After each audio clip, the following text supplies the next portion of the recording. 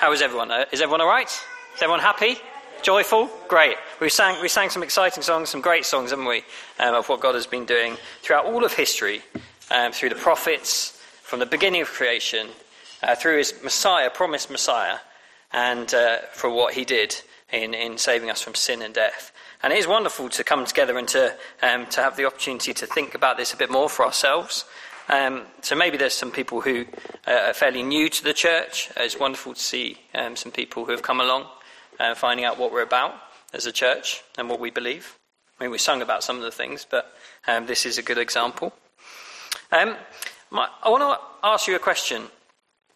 Are you living a life that is under a curse, or are you living a life that is blessed? Are you living a life that is under a curse, or are you living a life that is blessed? You do hear people using that kind of language, don't you? If you typed it into Google, blessed, what kind of things do you reckon would come up as your image search? Come on, shout out some ideas.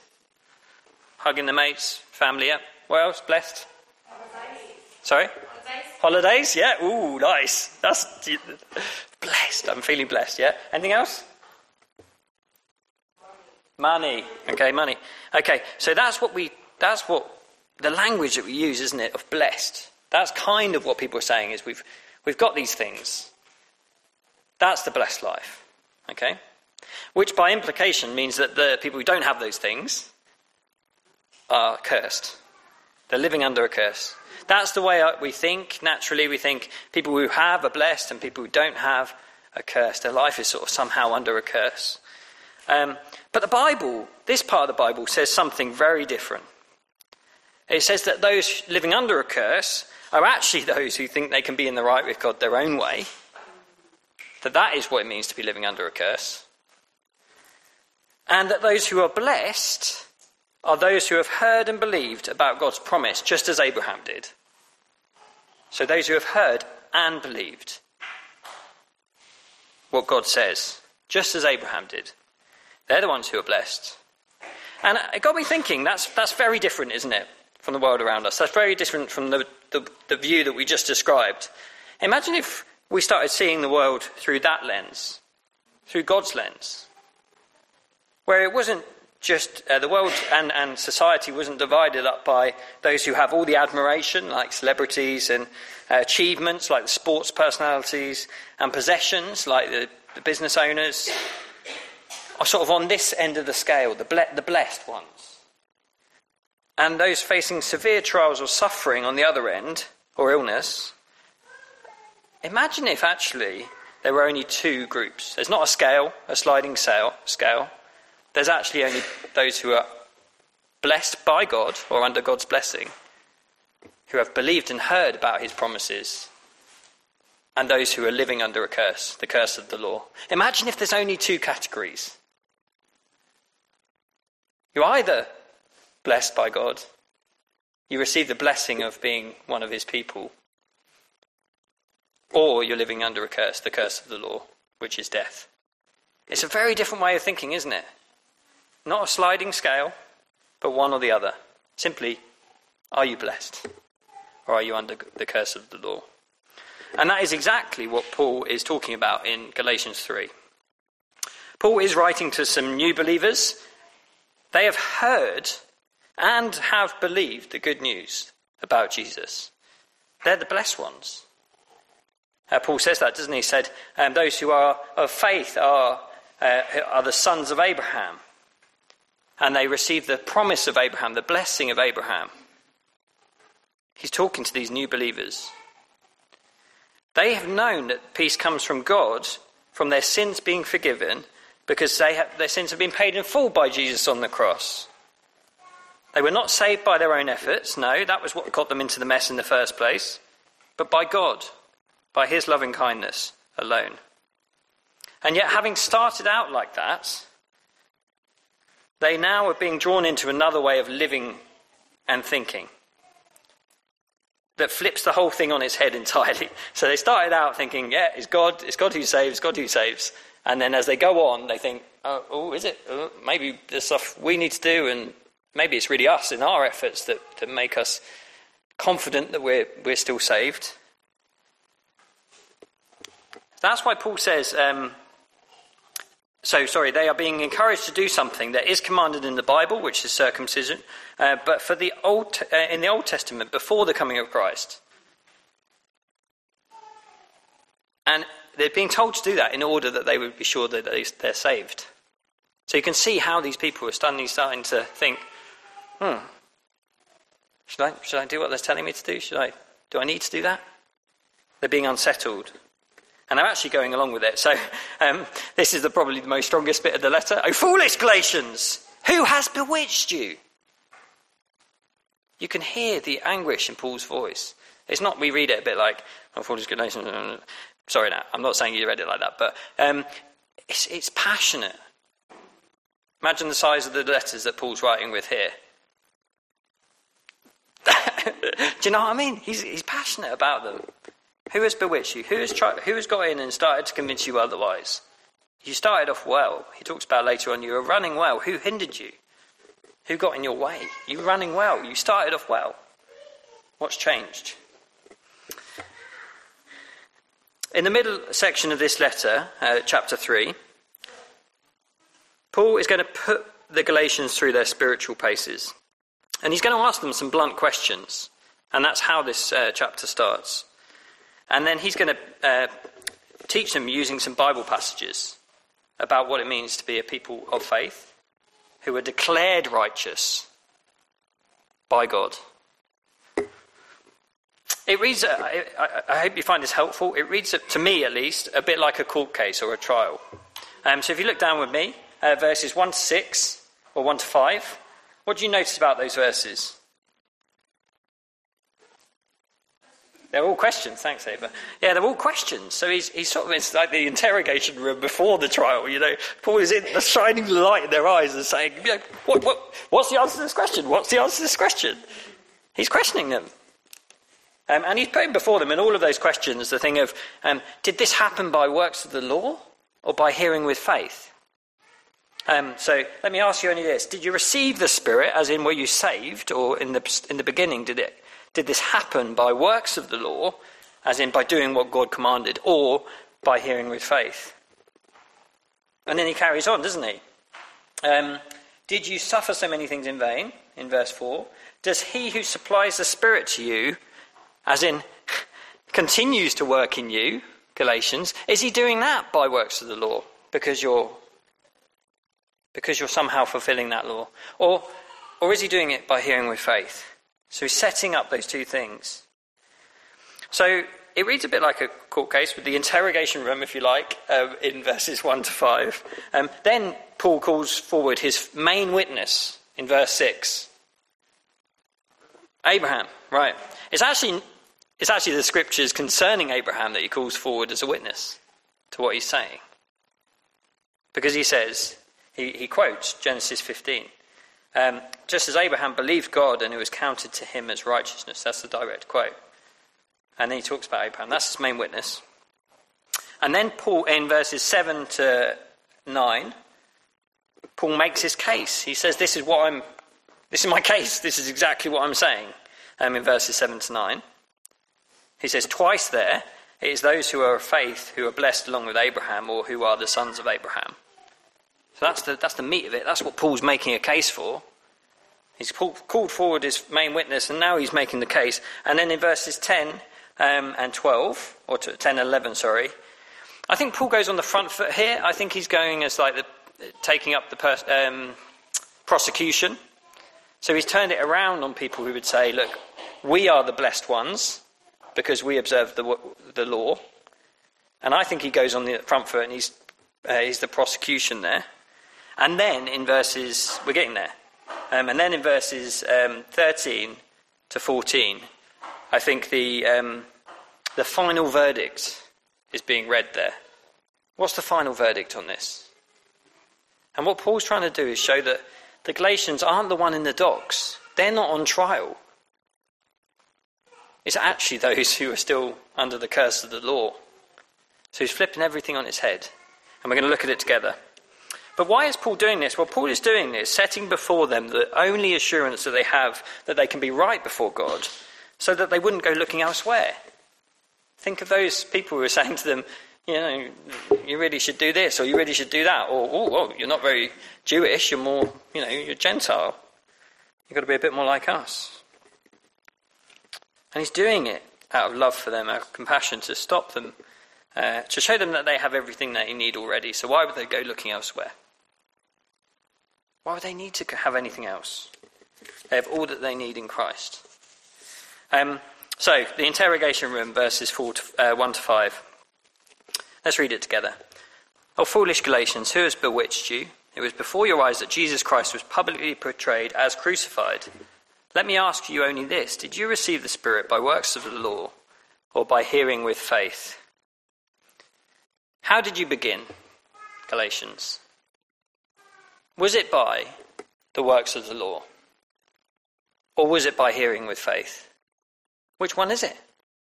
How did you begin the Christian life? Was it that you started to think, it would be good to keep God's laws, and I'm going to try really hard to keep God's laws, and actually I can tick them all off, and I've done it, and then I started, the Christian life? Is that how I got in? Well, no. We all know, don't we?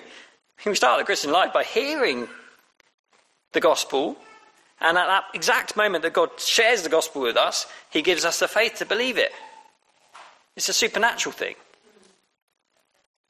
So at the point of hearing God's promise, we'll see Abraham in a minute, God helped him to believe, caused him to believe. Abraham had no works. He didn't have anything. He wasn't, he didn't have the law even.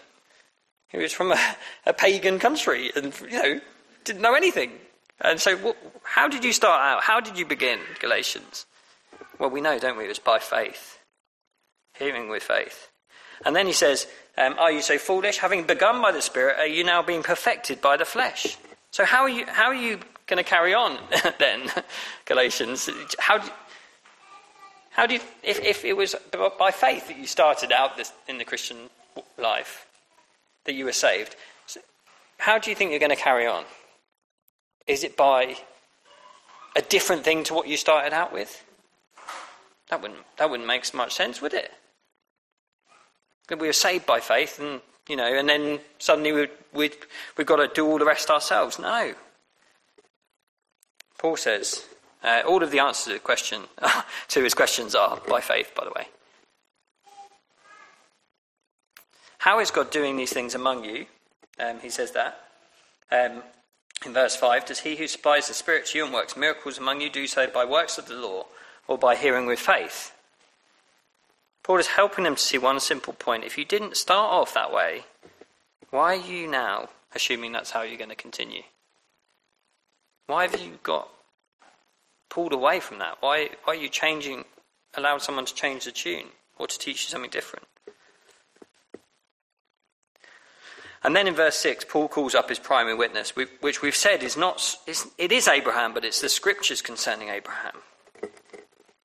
Paul's saying, if a person is justified, which is made right with God by faith, and not by works of the law, I'm going to show you that it's nothing new. It's not that Paul's suddenly like, sounds about right. No, if you look back at Genesis 15 verse 6, just jump back in your Bibles. First book of the Bible, easiest to find. Has anyone got a page number? 6 or 7? 10. Wow. It's only 6 in mine. Got a small print. Okay. Someone read out Genesis 15, verse 6. Or if you read out the verse before as well. Verse 5 and 6.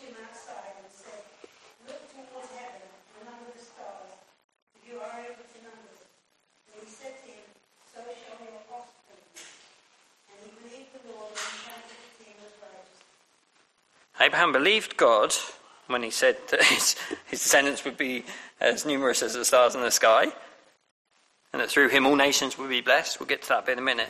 He believed God. And faith was counted to him as righteousness. Righteousness does not come by works of the law, but it comes by hearing with faith. That is how God declared Abraham to be righteous at the exact moment he heard and believed the promise. It's not because he can pat himself on the back and say, oh, I'm really good at believing. No, because God caused him to believe. And he then declared him righteous. So Paul's calling forward his main witness to believe, to the fact that faith, hearing with faith, is how God declares us to be righteous. It's how it's always been. If you want to think of Abraham, it's not a case that he was someone who actually really believed that you could be in the right with God by your own works, by fulfilling the law. He didn't believe that. None of the main figures in the Old Testament did. The prophets didn't believe that. And we'll get to that in just a moment. Okay, so let's get to verse 7 and jump back to Galatians. Chapter 3. We're looking at verses 7 to 9. And here, Paul sets out his case. Remember, he makes his case. This is what he is saying. I want you to know. This is what this is what I'm standing for. Okay. Verse 7. Know then that it is those of faith who are the sons of Abraham. Verse 9. So then, those who are of faith are blessed along with Abraham, the man of faith. What's his main point? Go on then. What about it?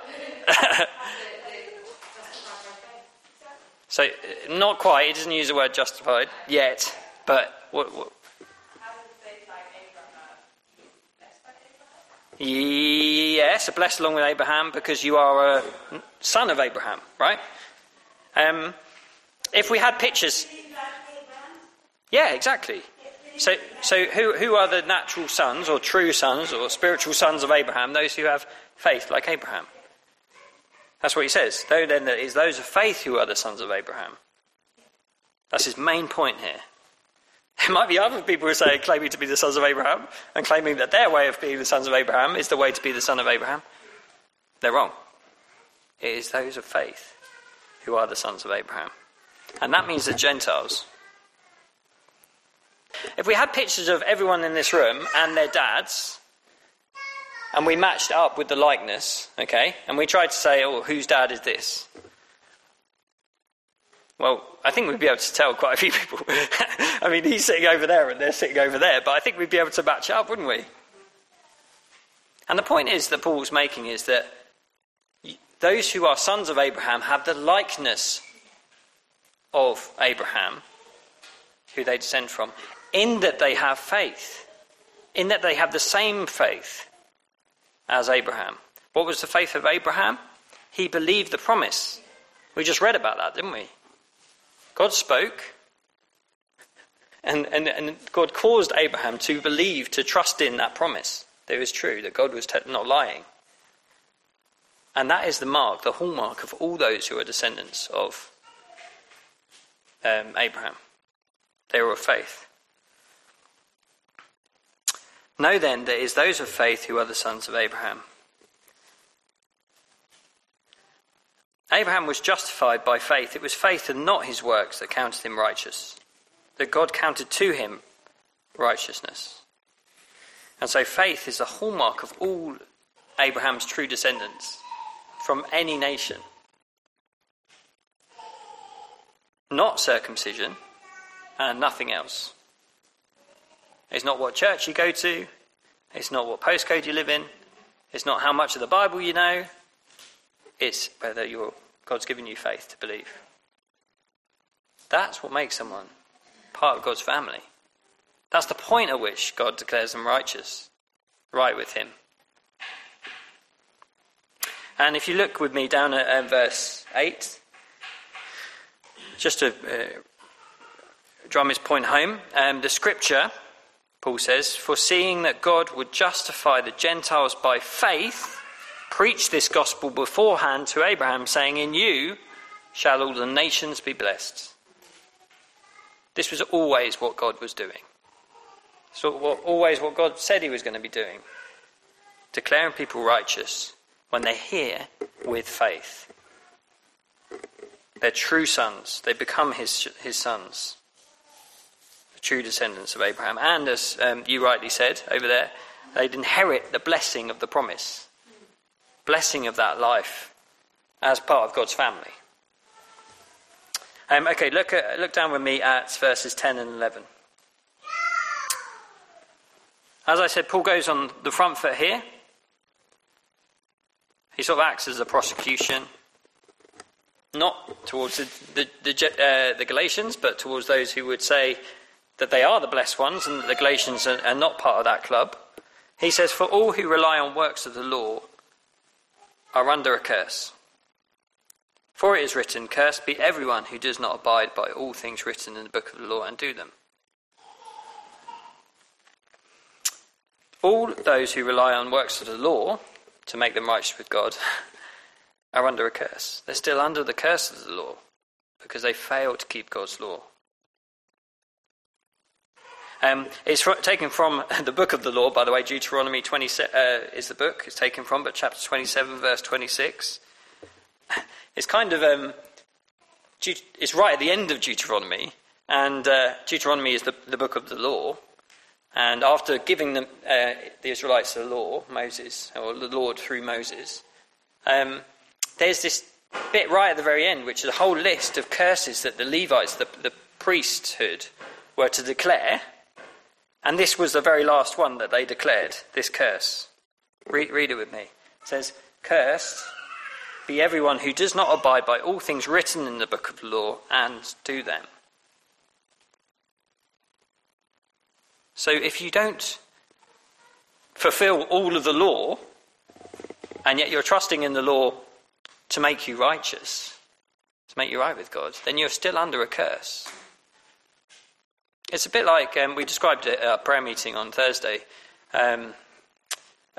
God's law being a perfect chain. It's all linked perfectly together. It is perfect because God is perfect. And we might say, look, I've only broken one link in that chain. I've only broken this bit of the law, but that chain is useless. As in, you can't then say I haven't broken it because you have, even if you've broken it in part. And it's the same thing with God's law. And Paul says here, the scriptures always said, he always uses scripture to back himself up. Cursed be everyone who does not abide by all things written in the book of the law and do them. And then he says in verse 11, now it is evident that no one is justified before God by the law, for the righteous shall live by faith. He's returning to his main point, isn't he? The righteous shall live by faith. So he's saying the law and faith don't work the same way, because one brings life, but only if it's kept. That's the law. That's what he says. The one who does them in verse 12. If you look down with me at verse 12. The one who does them shall live by them. That's the law. It will bring life, but only if you live by it. And you can't. And I can't. And faith works differently to that, because everyone who has faith, if you look in verse 11, this is taken from a prophet, Habakkuk, the righteous shall live by faith, works differently. It gives life, declares anyone who has that faith to be righteous. And we're going to get to this. How can God declare anyone to be righteous? Isn't he lying? Isn't he false? Isn't he wrong to declare someone who is a sinner righteous when they're not? Have you ever thought about that? If Abraham was allowed to be declared righteous by faith, well, what about sin? What about the punishment for sin? What about the law? Well, let's have a look at that. Paul goes on in verses 13 to 14. I'm going to spend a bit more time on this because these are wonderful verses. Let's read them together. Let's read it all out together. So from verse 13.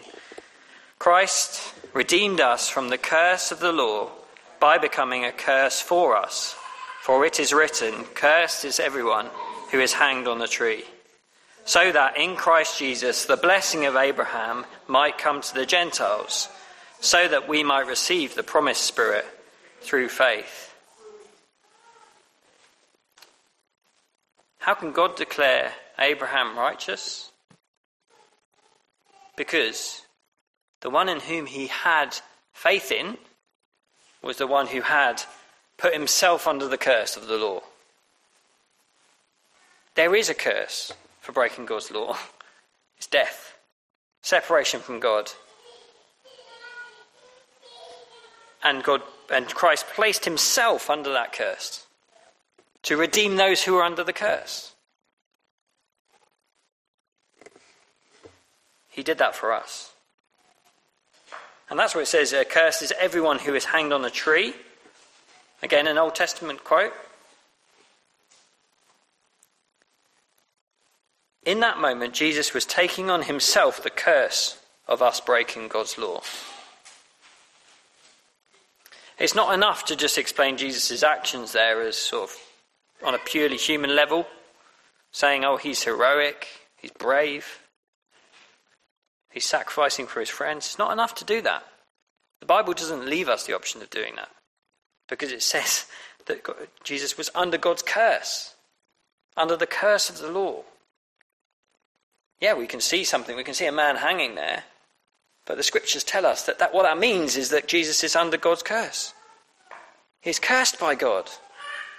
And so there's a spiritual dimension to it. There's something much bigger going on. It's not just an act of love. It's not just an act of sacrifice.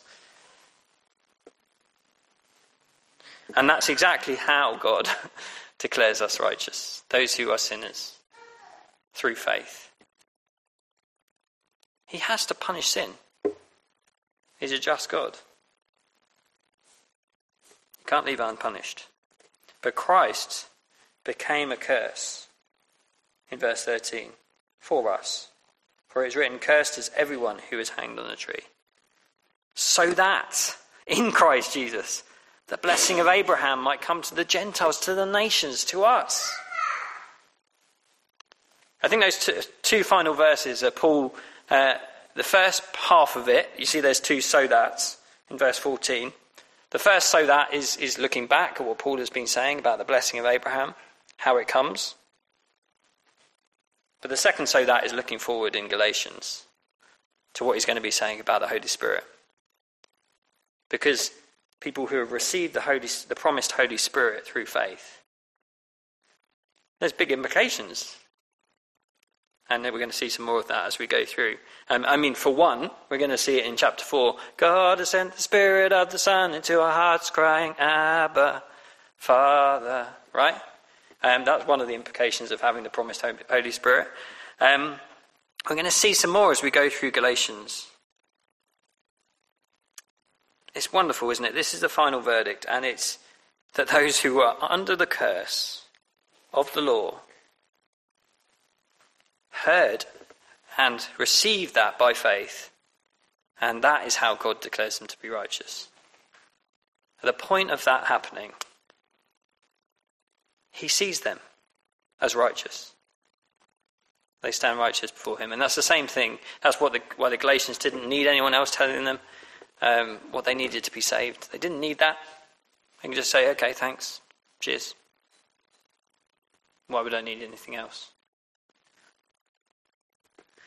Let's have a think of what this means for each of us. If you're a believer here today, I said at the start, I think, that Paul's writing this as a way that you wouldn't go away from what you've heard. By starting out by faith, we can think, okay, well, how am I going to progress in the Christian life? How am I going to continue in the Christian life? And we start doing other things which might have started off good, but we start to put our confidence in those things to be our righteousness before God. And that can just completely undermine everything that we know to be true about the gospel, about Jesus. So if you're a believer, it was God's kindness to give you the family likeness of Abraham, the hallmark of all those who have been counted righteous, that you are now a true son, no longer a slave, but a son, and an heir through God. It was kind of God to open your blind eyes to see the truth of the gospel, such that when you heard his promise fulfilled in Jesus, you believed it. You didn't just hear it. We can all hear. with the help of a microphone. But God helped you to believe what you heard. That was the moment you were counted righteous. That was the moment, as Paul goes on to say, that the blessing of Abraham came to you, and when you received the promised Holy Spirit. It's not that we receive the Spirit at a later stage. I mean, some people would say, you've heard the gospel, you believe the gospel, we need to pray for you to receive the Holy Spirit. No, it all happens as one. We are wholly saved by this faith and nothing else, nothing more. And yet it is helpful for us to see as Christians that this faith that saves always has an effect in our lives. Someone once helpfully said that we are saved by faith alone, but the faith that saves is never alone. We are saved by faith alone, exactly what we've been hearing, but the faith that saves is never alone. It never comes on its own, as in there's always some response, there's some action that goes with it. For Abraham, what was it? Well, there's quite a lot of change in Abraham's life quite early on. He believed the promise, and he left his old life behind. Completely left it behind. Same as Christians. Leave behind the life of sin. Walk away. Learning to trust and walk in obedience to God, because we trust him now as our Father. And what was Abraham doing? He was longing for the eternal home that God had given him. God promised him. So those three aspects will always feature in the lives of the people of faith. It's faith alone that saves, but the faith that saves is never alone. There's always faith and works. Faith working itself out in our lives. So if you're a Christian, this is who you are. It was God's kindness to give you that faith, to believe what he said. He wasn't lying to you, it was true. To open your eyes to see who Jesus is and how his death is all you need to be right with him. So don't go elsewhere. You don't need anything else. There'll be other people who say, you do need other things. Don't listen to them. Because if the Gentiles were 100% genuine sons of Abraham, case closed, so can we be. And the only way we can be is through faith. And we have received the Holy Spirit, who declares to us that we are his sons. It may be that you're someone who reads the Bible and comes to church, and that you sort of consider yourself to be blessed, one of the blessed ones. Because you know the Bible, because you know the commandments and you know how God would have you to live, you think that you're an advantage to those who don't know those things, who are completely oblivious. And yet the shock here is that by works of the law, by thinking you can keep God's laws, you are still under the curse of the law. Remember those two groups at the start? Blessed. Those who have heard and believed, under the curse of the law. If you think that you can be right with God by keeping the law, his law, you're still under the curse of the law. And that might be a shock to you, hearing that. There are many religions, one I've been interacting with quite a lot recently, even this week, that assume that the message of the prophets, and through people like Abraham, the first major character, that God's message was keep God's laws and you will be right with God. There's just an assumption that is what the prophet's message was. But I hope we've seen tonight that isn't what the prophet's message was. The prophet of Habakkuk said, those who are righteous, the righteous shall live by faith. So he believed, he knew that there is a righteousness that comes by faith, and that by works of the law, no one will be declared righteous. And so maybe it's that you've been around certain religious groups that have kind of just affirmed you in that thinking and never challenged you in that. That's actually it's not right. That's not what they believed. It's not what God said. Notice that what God said to Abraham wasn't, you do this, you do this, you do this, you do this, you do this. But, I will do this, Abraham. I will do this, Abraham. I will do this. It's very different, isn't it? Lots of people think that essentially God's message throughout the ages has been, do this, do this, do this, do this, do this. And then he needed to repeat himself. Do this, do this, do this, do this. We'll look at the law and we'll see how God used the law to show us our sin. That's his main purpose, was to show us we don't keep his law. But God's promise to Abraham was, I will do this. I will do this. I will do this. It's very different. And I'd encourage you to keep thinking like that, to keep seeing that that this righteousness is not based on us keeping his law. It can't be, because we don't. It comes through faith. Faith comes through hearing, and God declares what he promises to do. And he does what he promises to do as well. If you're new to the Bible and to hearing of Jesus, the prayer that you will need to start with then is, God, help me to believe what I'm hearing. Because that's the bit that you can't do. But yet that's the bit that God can do and that matters most. Because we're all hearing, again with the help of a microphone, we're all hearing, but is God going to help you to believe what you're hearing? And you can ask him for that. You can say, please help me to believe what I'm hearing of you. Because such belief, such faith comes only from him. And such faith alone will be counted as righteousness before God. So you can't be righteous without it. Let's pray.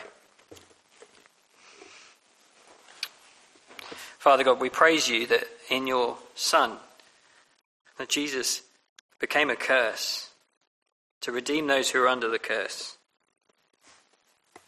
That is the message that you proclaim to us, to people in sin who have broken your law, to a world in sin living under the curse of breaking your law,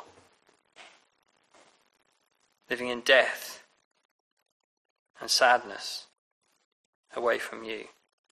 And thank you that in giving us that message, you also cause us to believe that message. You give us faith. You open our eyes and ears to hear that message, to believe you. And thank you that you give us your righteousness. It's a gift from you. It's not earned. And thank you that we are 100% your children. We bear the hallmark of Abraham, faith in your promise, and we don't need anything else.